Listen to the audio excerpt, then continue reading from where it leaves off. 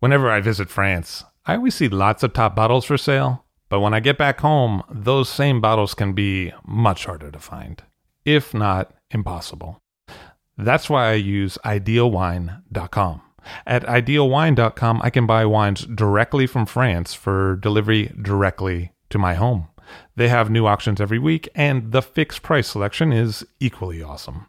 Clos Rougeard, Chateau Rayas, and Ulysse Cologne, as well as many more greats from all over France, are regularly available on the website. Best of all, it is simple and hassle-free to buy them. Ideal Wine handles all the customs and logistics hurdles for you and for me. Wines are ordered with a couple of clicks, and then they arrive. It is simple. Check out idealwine.com for more information. That's IDEALWINE.com to find what you'd like to be drinking. I'm Levi Dalton, and this is All Drink to That, where we get behind the scenes of the wine business.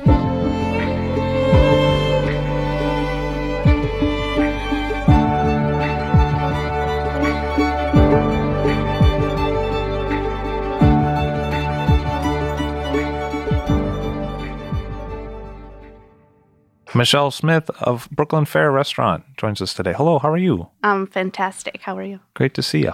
It's great to be here. Thank you. So you have a pretty exciting role. You're the wine and service director for a 3-star Michelin restaurant that a lot of people consider to be one of the greats in America. And let's talk a little bit about how you got there. When I started there, it was in the second year that the restaurant was open. So it had already been open and running a little bit differently, but I came on in, say, June of 2010. And at the time, it was growing. So it was previously a 12-seat restaurant, and then it was going to grow into a 18-seat restaurant, so a small expansion. But in that case, they being the owners, Cesar Ramirez, the chef, and Mo, they needed somebody to help with service because previous to that, Cesar was doing everything. So he would cook, he'd put the food down, he had somebody to do the markings, but it was a really simple operation. It was 3 people. Cesar, one chef de partie, one guy who would help him cook and do the markings, and then the dishwasher. And that's how they rolled for a year. Because it is essentially just a kitchen space with a little bit of counter seating. You're in the kitchen. There's no barrier. You're sitting at a table, and the chefs are right in front of you. And originally, they hired you with the idea that you would build a wine list kind of right away. And then how did that all work out? Well, the idea was, yes, that I would start the wine program right away. They had applied for a liquor license at the same time that they were planning this expansion. So I was hired to do that. And then we waited an extraordinarily long time for the liquor license to go through. And at that time, I was using that time to develop the wine list, but we couldn't purchase anything. There was no purchasing. We didn't have the license at the time. So I would still set up appointments with reps and build relationships in that point. So I had people coming for a year and tasting me on wines just with the promise that at one point I would say, I promise I will purchase if it's available at that time. You know, wine is, especially what I was looking to purchase, is in small quantity. These are allocated wines. We purchase in bottles. You don't purchase in cases. So just hoping that at that time when the liquor license went through, whenever that would be, that those would still be available to put on the list. So when the liquor license finally came through, were you able to pretty much put together the list like right away because you'd been waiting all that time? Not exactly. That's not exactly how it works. No, not at all. I think for the first 4 months that the program was in place, I woke up every single night in the middle of the night, like in a panic, like, oh my God, I have no red wine. This is terrible. I don't know. It just was not where I wanted it to be at all. And that was very clear. And somebody else would look at it and maybe think like, oh, this is a very decent list, but it tortured me. Because it's pretty extensive today when you look at it. Now, yeah, it's a 25-page list, and that's all it will. That's the length that I always want it to be. I want it to be a short, focused list. I don't need it to be expansive, and certainly we're working in a kitchen. I don't have space to put these bottles. Because you do have them on the wall kind of lined up? I do, yeah. There is some storage space, and there will be a little bit more in the future. But if I need a bottle and it's I don't have it upstairs, I need to exit the restaurant, run down the block, Schermerhorn Street, as amazing as it is. I need to run down the block. Very scenic. Oh, incredibly, and every day it's amazing. Run down the block, run down into the cellar, grab the bottle, and just run back. Because it wasn't really designed at first to be so much a restaurant as a prep kitchen for the grocery store that it is inside. Exactly. It was never built to be what it is today. It was a slow process of building it, a process, just a lot of hard work, dedication, and it's just as things were. There was never a meeting amongst investors talking about what is the concept of this restaurant. It was strictly Cesar and Mo putting together these very small dinners at a time when you couldn't open a great restaurant. It was 2008 when they were developing this. In New York, everybody remembers 2008 was very difficult. So they were putting together a restaurant. They didn't have a lot of funds. There aren't investors. It's one investor. There's one person putting his money into this, saying, I really believe in it.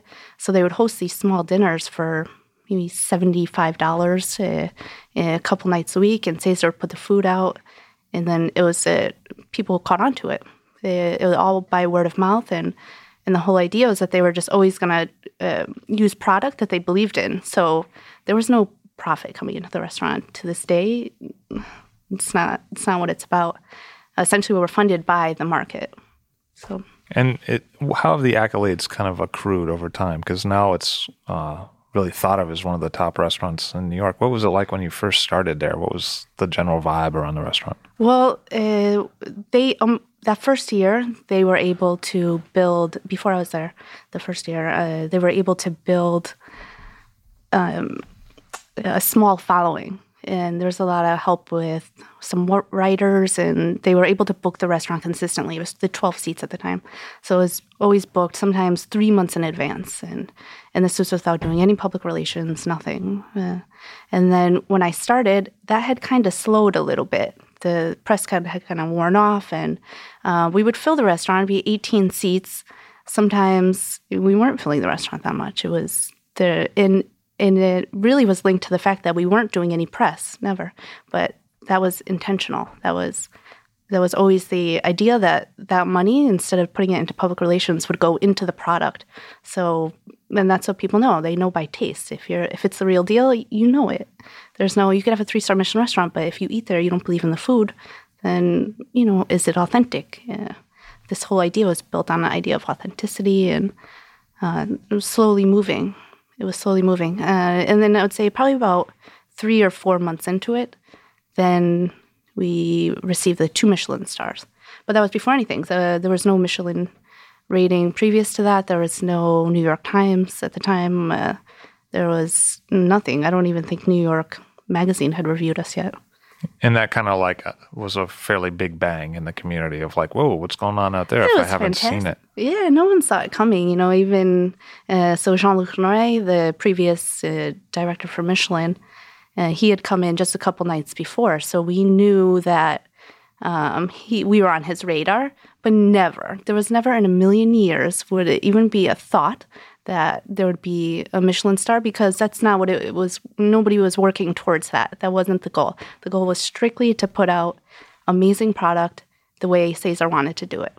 And a lot of restaurants that work at the 3-star level do have pretty sophisticated PR machines, but you guys didn't even really have a dedicated reservationist for a long time. So if I were to call, where might that have call been handled, and who might have been talking to me on the phone for a reservation? This is pretty awesome.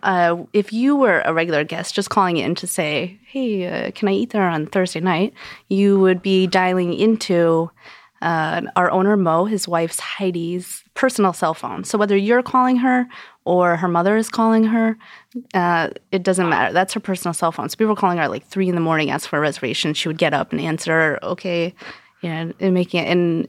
And then after the 2-star Michelin hit, then she's ready to jump off the bridge. She's this is just crazy. Please, can we get a reservationist? So then we brought somebody on, and then she sort of developed a system of doing it 6 weeks out, because before that it wasn't that wasn't the case. But. Were there any like funny moments where she's like at Disneyland on the roller coaster and the phone rings and she picks it up and it's like, yeah. I'm sure if anyone who's had the luck to chat with Heidi knows how she is pretty awesome. She's a little here and there, but she's hilarious. She doesn't know who people are. So if you have like a chef calling in, even if you're Michel Trago, she doesn't know who he is. So everybody's treated the same. So I'm sure a lot of people had some pretty amazing experiences with trying to book at the restaurant. So you're like, Jean-Luc Naray, how many R's are in that? Like that kind of thing? She didn't know. She's like, oh, this is a Michelin guy. So how did you find yourself working there? What was the sequence of events that led you to take that job? Let's see. How did I even know about the restaurant? Yeah. Or because it was still kind of underground. It was totally underground. I had a lot of my friends, obviously, are in the industry, and this is what we do. We eat and we drink, and I had a lot of people, specifically Jonathan Schwartz, who's at Skurnik. Oh yeah, Jonathan. Yeah, dear friend. So he told me about it. He said, "Wow," he's like, this place in Brooklyn, like it's downtown, and he'll go anywhere to eat. He'll literally fly anywhere, go wherever he needs to. But he's like, oh, this place in downtown Schermerhorn Street. Cesar Ramirez, previously of Boulay, is cooking there. He's doing these small dinners. He's like, you can't believe it. You can get like langoustines, everything on the meal, and it's less than $100. Like, this is crazy. Like, you have got to go. But it's hard to book it. At that time, it was difficult to book.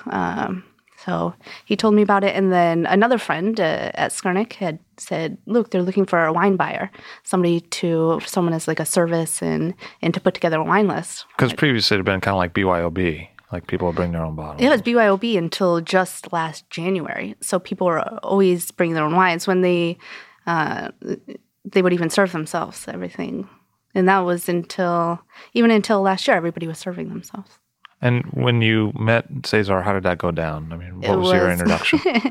He's funny. He's a character. So he had called me. I sent in my resume, and he called me right away. Within like a day or two, and then left a message, but I wasn't able to pick up. So within 3 minutes, he called me back and left another message. And he said, hey, look, I just called you. You didn't pick up your phone. I'm trying to get a hold of you. Please call me back. I'm like, no problem. Okay. So I called him back, and then we chatted a little bit, and I hadn't known him at all. I did not know Cesar. I've never met him. Honestly, I never even ate at Boulay. But he asked me to come in, so I met him in this prep kitchen on Schermerhorn Street, and I walked in, and at the time they were just using it as a prep kitchen. I couldn't even understand in my mind how at night this turned into a restaurant. I didn't get it, but we chatted for a while. He told me what he was looking for. We talked probably for about 3 hours. And really? That's a pretty long first interview. That's Cesar. He just kept talking, and we're going back and forth. Because I've actually never heard him talk, and I had dinner there. Do you know what I mean? Really? Like, I think he comes and goes. Like, yeah, he'll chime in. When he has something to say, he's going to say it, and he's going to talk about it. And if he has nothing to say, he's not. But yeah, you can get in a conversation for a couple hours sometimes with him, and that's what we did. We chatted and went back and forth, and he said, "Okay, great. Well, you come in for dinner." And that's what I did. I followed it up. At the time, it was BYO. I came in by myself. I sat at the table, and it was just all these other groups of people, and it was funny. People were just walking in with like 5 bottles of wine, magnums, everything, between a party of 2. I'm like, what are these people drinking? And it was a fish restaurant even at the time. It was a lot of sashimi, and it's changed, and the menu's been tweaked. And how is the menu now? What's it like now? The menu is based on Japanese product.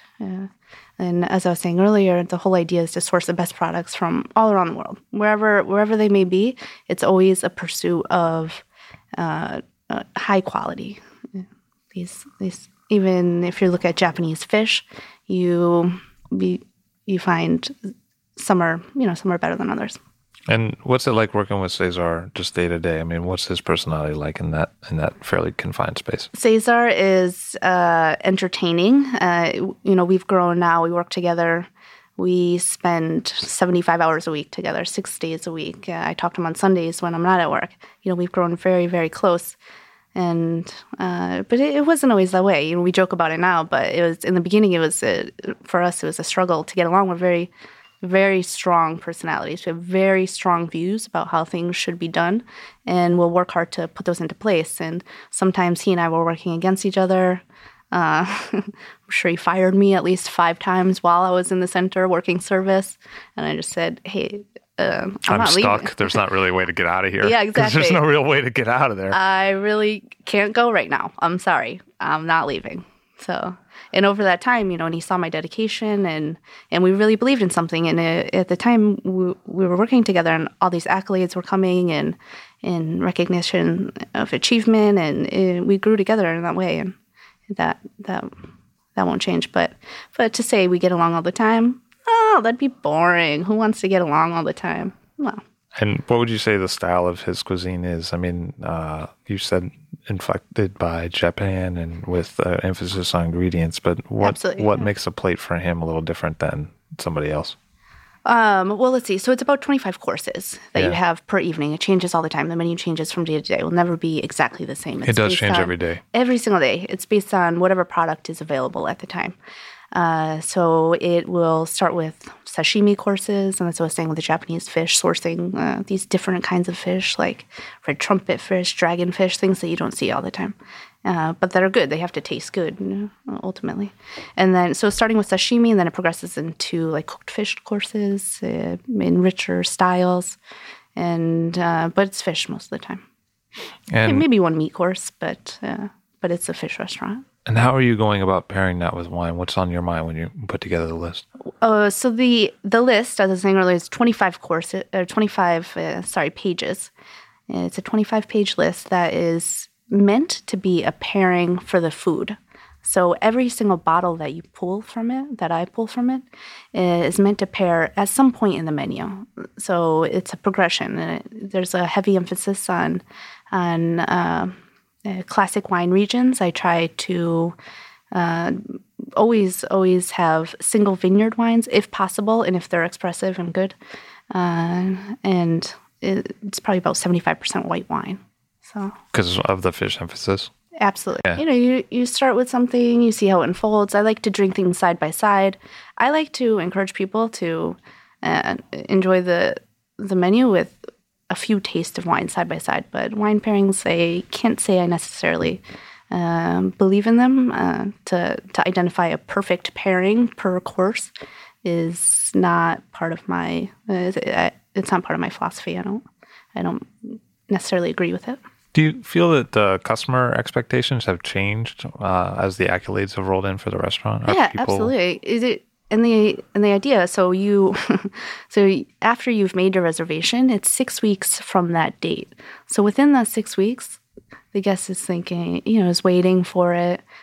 So by the time they arrive, and you'll see it sometimes on their faces, they'll be like, this better be real good. This better be very good, because, it wasn't easy to get here, but they committed to the process of to be able to come in. And you find that the clientele has shifted towards more like super gastronomes, or what's happened in the time that you've been there? People that are willing to travel into Brooklyn, people who are really into food. Yeah, we're extremely lucky with the guests. I have to say 98% of our guests are people who just love food, love wine, love new experiences, and you can't ask for more than that. They're not there to be at a restaurant that's hard to get into. I'm sure some people do, but for the most part, people are there because they really want to be. It's amazing. The room is fairly simple, but in terms of the plate, it seemed like there was a lot of thought given to presentation, just in tableware and different plates used at different times for different courses. Yes.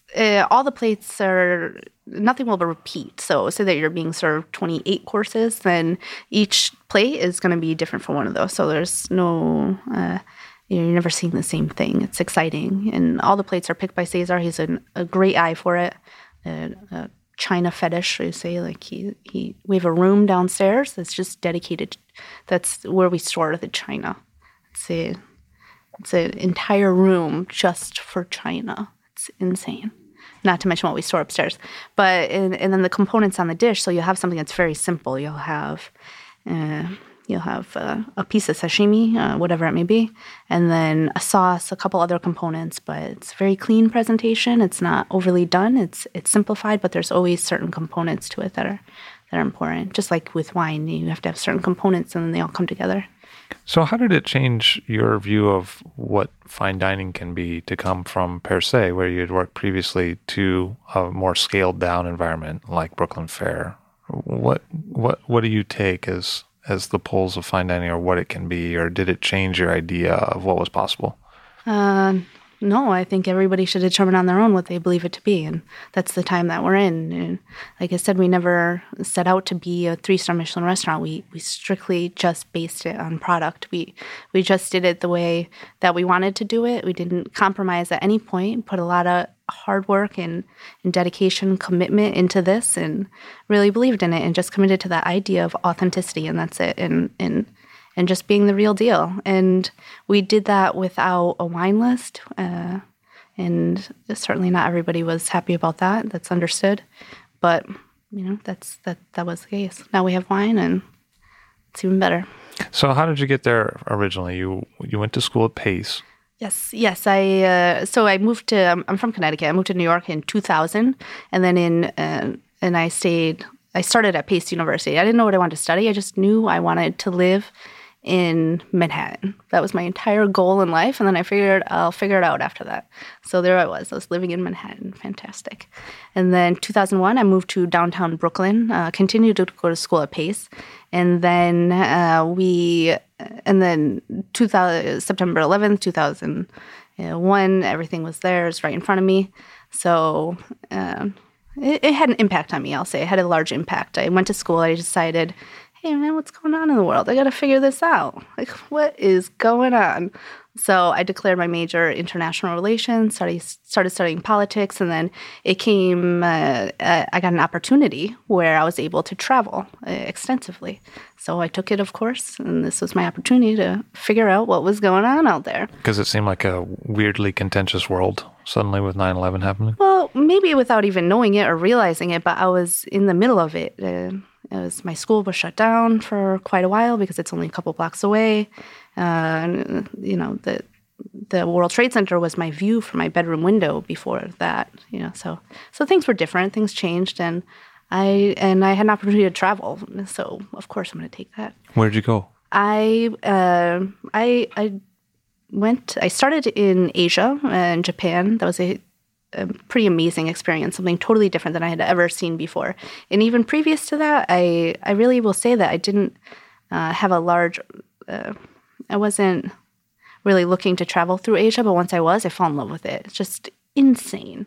Then from there... Did you connect with Cesar on that later? Was that something you guys kind of had in common? Yeah, it was a topic of conversation. He has traveled also extensively throughout Japan, and that had a large impact on him. And later in his life, he came back, and his background before that was strictly French cooking. And then from there, he's like, wow, this whole philosophy of ingredients and is intriguing to him as well.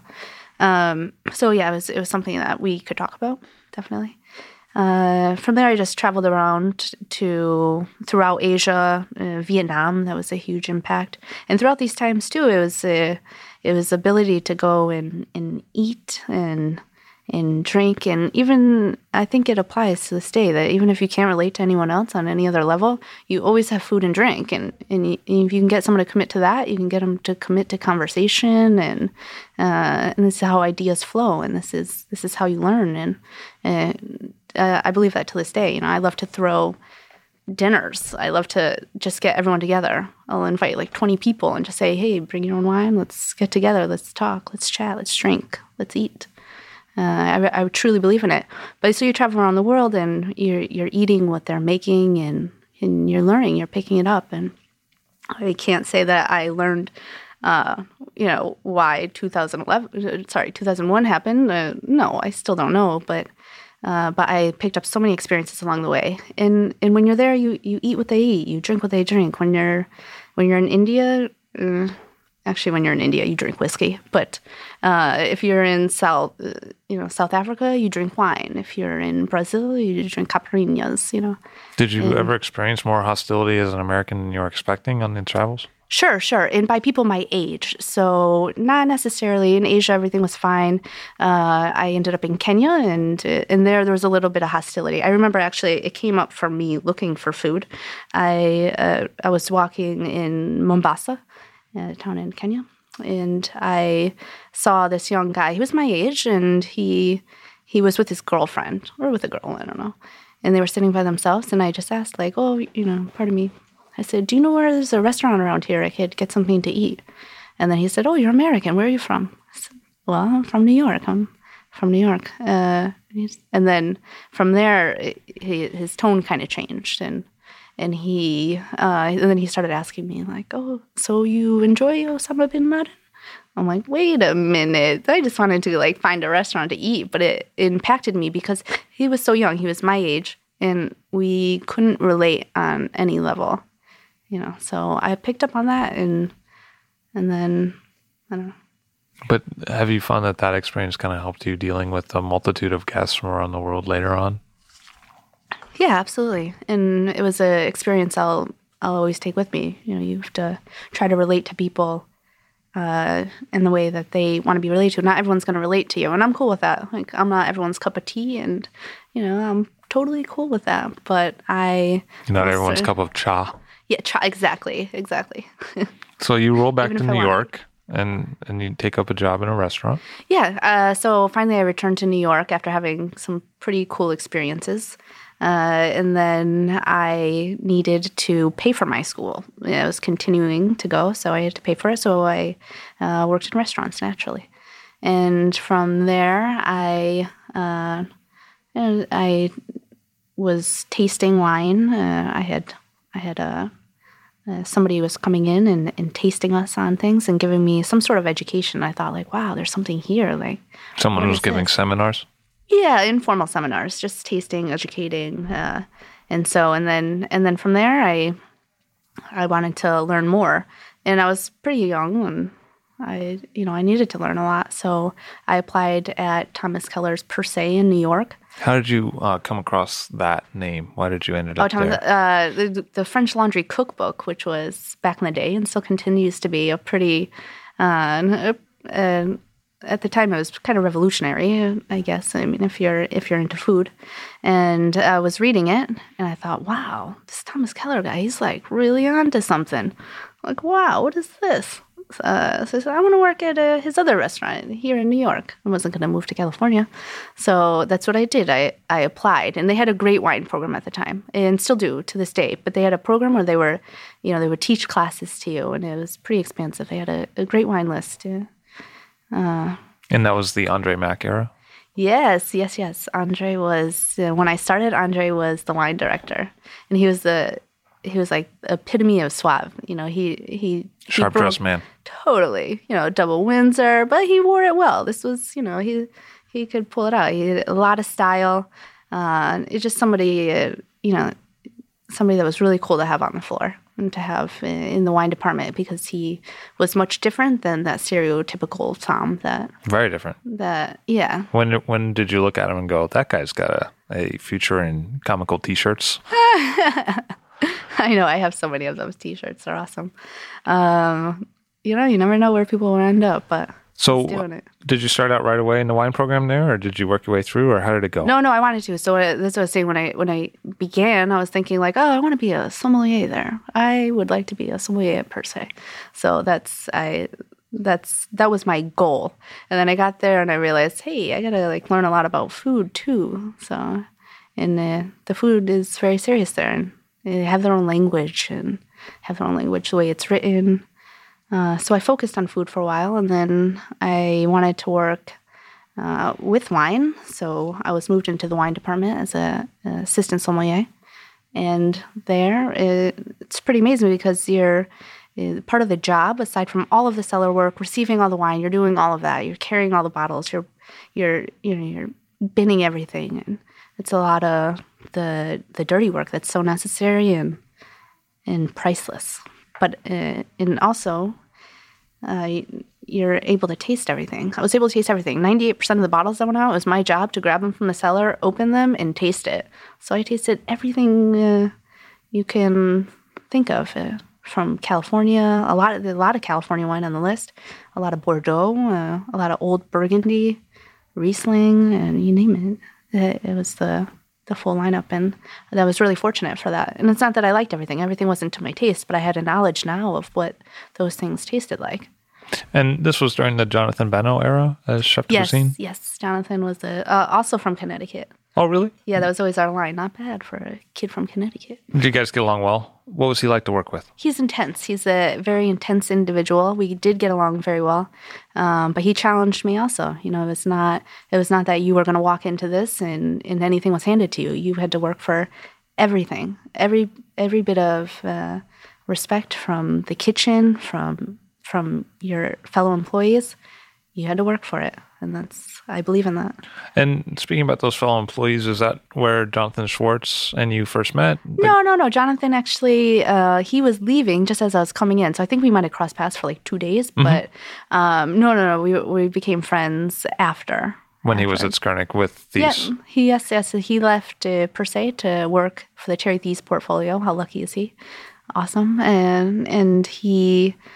we just have a lot of mutual friends from Per Se, and then we just started to hang out, and now he's a dear friend. And was Raj from Danielle Now? Was he at Per Se at that time, Raj Vaidya? Yes. Raj and I worked together as a team. We were a force, I would say. And Raj was really important, and he's always been had a focus on wine, and I learned a lot from him, I'll say. And I still do. I continue to learn a lot from him. He is very good at what he does. What was he like at that time as a captain? He would do things his own way. He would do everything his own way. But he's a very caring person. You know, we worked well together. How was Raj there? He would be like, why don't you get the Volnay? Just drink Volnay with that.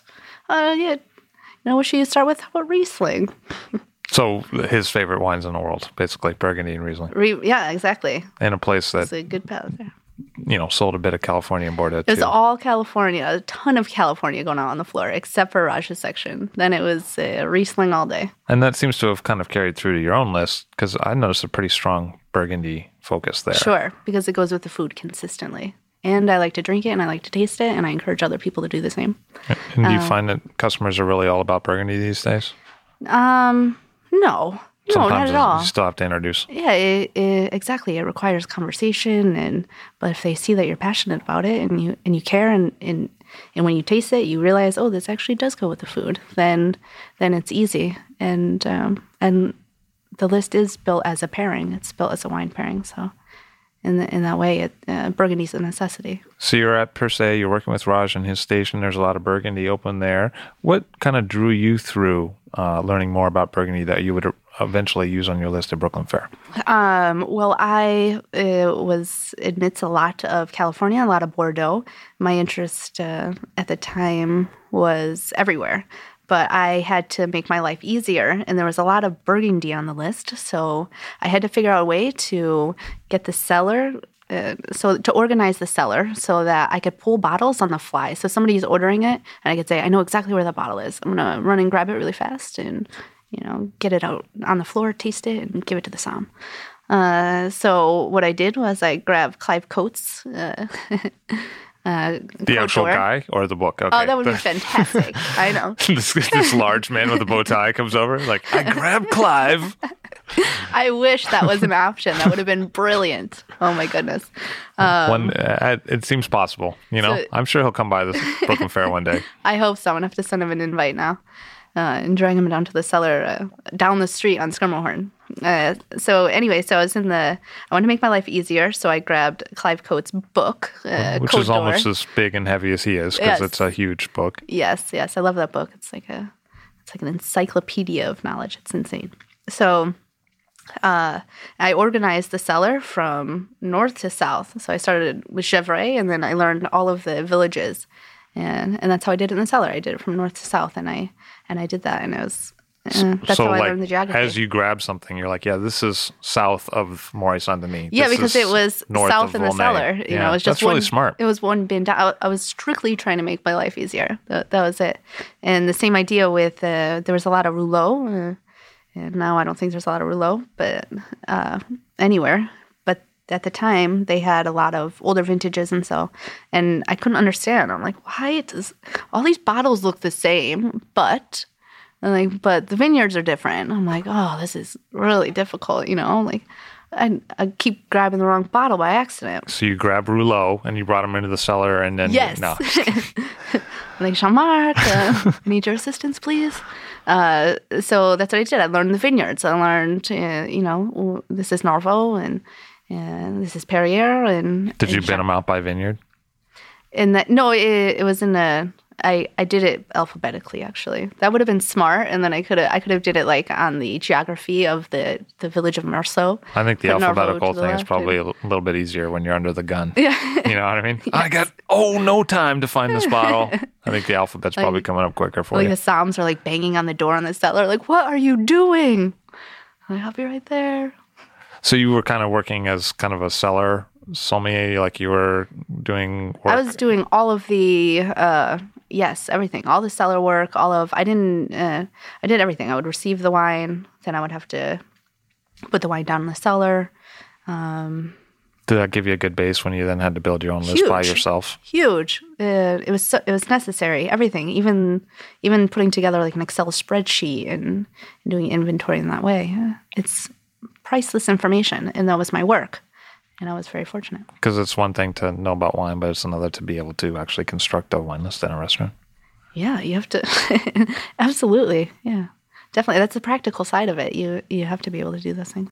So as Brooklyn Fare evolves, where do you see it going in the next few years? As it's, in some ways changed a lot, at least the outside perception of it has changed a lot in the last 2 years or so. Where do you see it going in the future, or has it achieved what it wants to achieve and will continue that? No, we'll never achieve. No way. No.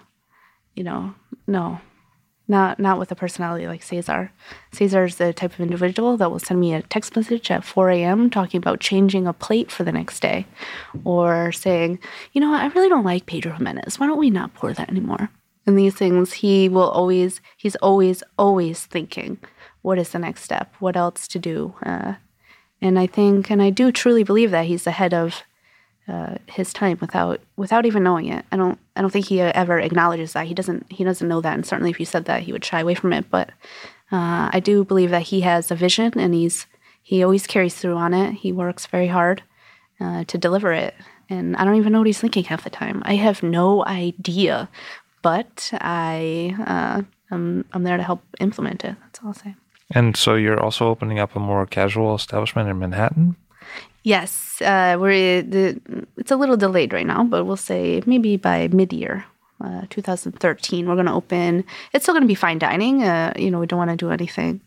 We always want to focus on ingredients, but it'll be a different concept. It'll be a place where you can go, and there will be tables, and you can sit with people and there will be more meat on the menu. You could choose from a menu. The list there, I'm working on the list there now. It's going to be focused on France. It will have a lot of California. I love what's happening in California. The wines are great. I like to drink them. So I think it's important to put that on the list. So it allows you a chance to pursue some of your other wine interests. Yes, yeah. Which is necessary. Imagine, not that I'm complaining, but I taste all the time. These are the same style of wines, which is great because it's what I enjoy drinking also. But it's really important to me because I work as a one-person department. I'm the only person in the wine department, so it's important to me to have more experience. That's why I like to do BYOB parties with friends. I get to see what they're bringing to the table. Like, what are they drinking? What's new? It's important to have that community. And what neighborhood is that restaurant going to be in? That will be in Hell's Kitchen. Do you have a name for it yet? No. Hopefully not Brooklyn Fare. Right. Might be a little confusing. Yeah. Exactly. But you guys wanted to definitely do something in Manhattan. And yes, yeah, and that's with our owner too. He's a developer. That's what he does. He goes into undeveloped neighborhoods and he'll put things into place. Even he's from Brooklyn. He grew up in downtown Brooklyn, and then that's why he put the market there originally, so that people who lived around there would have some place to go. Yeah, because there's not a lot of grocery or even restaurant venues in that neighborhood that I could see just walking around that went beyond like franchise chains. You know what I mean? Exactly. In the neighborhood needed it at the time. And how does Cesar feel about going back to Manhattan? Because I know that he had Bar Blanc, and then he was at Boulé before that, so it's kind of a return to the island for him. Has he expressed anything to you about what that means for him? No, we haven't talked about it. I think with Cesar, he's so busy, he has his hands full with everything, that he really just does things in the moment. For anybody who knows him, knows that about him. Everything is very in the moment. So even if you had a conversation saying, we are going to do it this way, and then when the moment comes, it's like, just get ready to roll with it, because that's how it's going to be. And in this case, I don't really see it being any different. It's part of the adventure. It's awesome. Are there other programs or sommeliers in town that have inspired you along the way, that you've drawn inspiration from, people that you look to? Yeah, of course. And I try to, I've learned from so many people, and in New York, we're lucky. We have this like wealth of knowledge. These people are insane. You know, it's incredible, and I always try to be surrounded by those people. And what's your favorite drinking story after a few bottles of wine in your career? Which ones stand out and when?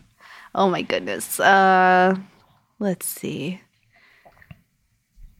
I don't know. If I put a scope down to this week, we'll say this week.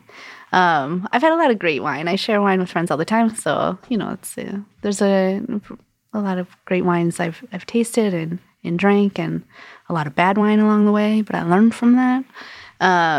But I will say, so this week we had Laurent Pinceau in as a guest. Nice. Yeah, nice guy. He's hilarious. So he brought over, let's say, so in 2010, he started vinifying Montrachet. So the first bottling, 2010. So he brought over now what's about to be on the market. So he said it's a quantity of 388 bottles that were made. So I don't know how much is coming on the market. But anyway, so he brought the first bottle over so that he could enjoy it at dinner, like amongst his friends. Sounds like a great idea. Sounds fantastic. I'm glad I was there that night. He already made some nice white anyway. That wasn't Montrachet. You know what I mean? Yeah, sure. Malvoisin and really good. Yeah, fantastic. You're talking 100-year-old vine Aligote. That's a cool wine. No matter, it's awesome. It's like a unicorn. It's one of my favorite wines on the list. So, did he know that you had his wine on the list when he came in? I didn't have a conversation with him, but he came more for the idea of the food. Yeah. He was there for dinner, to have dinner with friends, and he was with his wife, and it was a very. It was a dinner. He was just enjoying himself. So he brought this bottle, and he opens it, and he has these. Now, after everything has gone down in terms of like counterfeiting, and so he has these new high tech. I call them high tech. No one else would probably say that, but security measures on the bottles. So at the bottom of the bottle is an inscription that says Domaine Pinceau that sticks out of the bottle. There's these new corks. Have you seen them? The synthetic the kind of bullets. Yeah. They're interesting looking. But with his name on it, the vineyard, the vintage, just as regular, but it looks high tech now, and also a lettering system or so. Or really, I didn't know. No, like how do you say? So you could tag it, you have a record of the bottle. I don't know what it's called. So anyway, so then he gives me the bottle. So I open it, and then I bring it over. Did an alarm go off? I know. I was expecting it. The secret code. I brought it back over to him. I'm like, are you sure I can open this with a regular? What should I do? It's like you're getting the MacGyver thing. It's like cut the red wire. Like, back off. So then I bring the bottle over to him. I'm like, are you sure you can open this with a regular corkscrew? I'm like, I don't know how to get through this. He's like, yes, I promise you. I said, okay, fine. Great. So then I open it, bring him back the bottle, and pour it. It's his wine, so he tastes it. And he's like, this is disgusting. Yeah. No, I'm just kidding. Something like that. And then he said, he's like, wow, this is, I took the first sip of Montrachet in the first bottle. This is historic. He was sharing it with friends. Of Ponceau history, yeah. Yeah, exactly. This is the first bottle that was opened here. And he said, I had the first taste. And I looked at him and I said, actually, I had the first taste. That's a great story. Yeah, he was funny. He was like, oh, okay. Was it good? I said, yeah, it was legit. It was good. Michelle Smith from Brooklyn Fare, thank you so much for being here today. Thank you. I appreciate it. Thank you. All Drink to That is hosted and produced by myself, Levi Dalton. Aaron Scala has contributed original pieces. Editorial assistance has been provided by Bill Kimsey. The show music was performed and composed by Rob Moose and Thomas Bartlett. Show artwork by Alicia Tenoyan. T-shirts, sweatshirts, coffee mugs, and so much more, including show stickers, notebooks, and even gift wrap, are available for sale if you check the show website, alldrinktothatpod.com. That's ILL, drinktothatpod.com, which is the same place you'd go to sign up for our email list or to make one of the crucially important donations that help keep this show operating. You can donate from anywhere using PayPal or Stripe on the show website. Remember to hit subscribe or to follow this show in your favorite podcast app, please. That's super important to see every episode. And thank you for listening.